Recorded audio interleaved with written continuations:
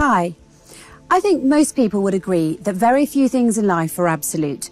When you're at the car dealership, for example, and the salesman says, "This is my absolute lowest price," it's safe to say there is still a little bit of wiggle room there. Or if you ask your friend what their favourite food is and they say, it depends on my mood, the time of day, etc., etc. It depends. How often have you heard that in response to a burning question? Life, it turns out, is pretty relative, and you'll be happy to know that Einstein would agree. In his theory of relativity, Einstein asserts that both time and space are relative concepts, debunking Newton's theory that time and space are absolute. In fact, the only absolute constant in Einstein's special relativity is the speed of light. Its value will always measure the same for any observer in uniform motion. It will always be about 300,000 kilometers per second in a vacuum and never faster. According to NASA, before 1905, when Albert Einstein published his theory of special relativity, most people believed that space and time were as Sir Isaac Newton described them back in the 17th century. Namely, that space was the fixed, unchanging stage upon which the great cosmic drama unfolded, and that time was the mysterious universal clock in the sky. Sounds like an elaborate Broadway production, albeit a fantastical one. However, numerous real-world experiments over the last 100 years indicate that it was Einstein, not Newton, that was right. And thank God for that, because if we didn't have Einstein's theory of relativity and Newton had been right, many technologies that are part and parcel of our modern world would not have worked as they do. For example, the Global Positioning System, or GPS navigation as we call it, the nuclear power plants, electromagnets and generators that we all rely on, they all work using relativity. So let's take a closer look at Einstein's theory of relativity. Jesse Emspak, a physics contributor for Life Science, describes it as deceptively simple. First, there is no absolute frame of reference. Every time you measure an object's velocity or its momentum or how it experiences time, it is always in relation to something else. Second, the speed of light is the same no matter who measures it or how fast the person measuring it is going. And third, nothing, and I mean nothing, can go faster than light.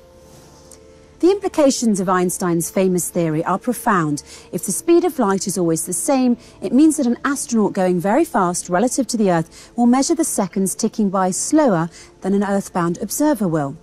Time essentially slows down for the astronaut, a phenomenon called time dilation. But that's not all. Another peculiar aspect of Einstein's theory of relativity is length contraction.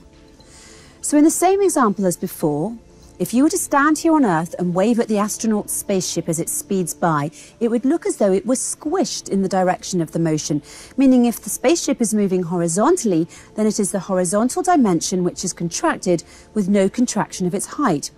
If the spaceship were moving slowly, the level of contraction or squishiness that you would observe would not be noticeably significant. But if it were moving at relativistic speeds, speeds that are a significant fraction of the speed of light, as spaceships tend to do, the length contraction would be significant and actually observable to you. This phenomenon is not due to errors in measurement or faulty observations. The object is actually contracted in length, as seen from the stationary reference frame, u. The amount of contraction of the object is dependent upon the object's speed relative to the observer. So in short, the faster the spaceship is moving, the more contracted it will appear to you. Yeah, I know, 2 words, mind-blowing. Professor James Colata, in his book Elementary Cosmology, From Aristotle's Universe to the Big Bang and Beyond, published in 2015, explains that neither time nor space are absolute quantities by asking us to imagine a meter stick lying on the floor of a room with one end against a wall. Bright lights are shining from the ceiling and the other wall. Now let us rotate the meter stick while looking at its shadows on the wall and the floor. At first, the shadow on the floor is almost equal to 1 meter in length, and the length of the shadow on the wall is very small. As we rotate the stick toward the vertical, the shadow on the floor becomes shorter and that on the wall becomes longer. When the stick is vertical, the shadow on the wall is 1 meter in length. It turns out that something similar happens in the case of special relativity. As the speed of an object increases, its length, in the direction of motion, becomes shorter, while the intervals become longer. It's interesting that the professor chooses this particular example to demonstrate the conclusions and consequences of the theory of special relativity.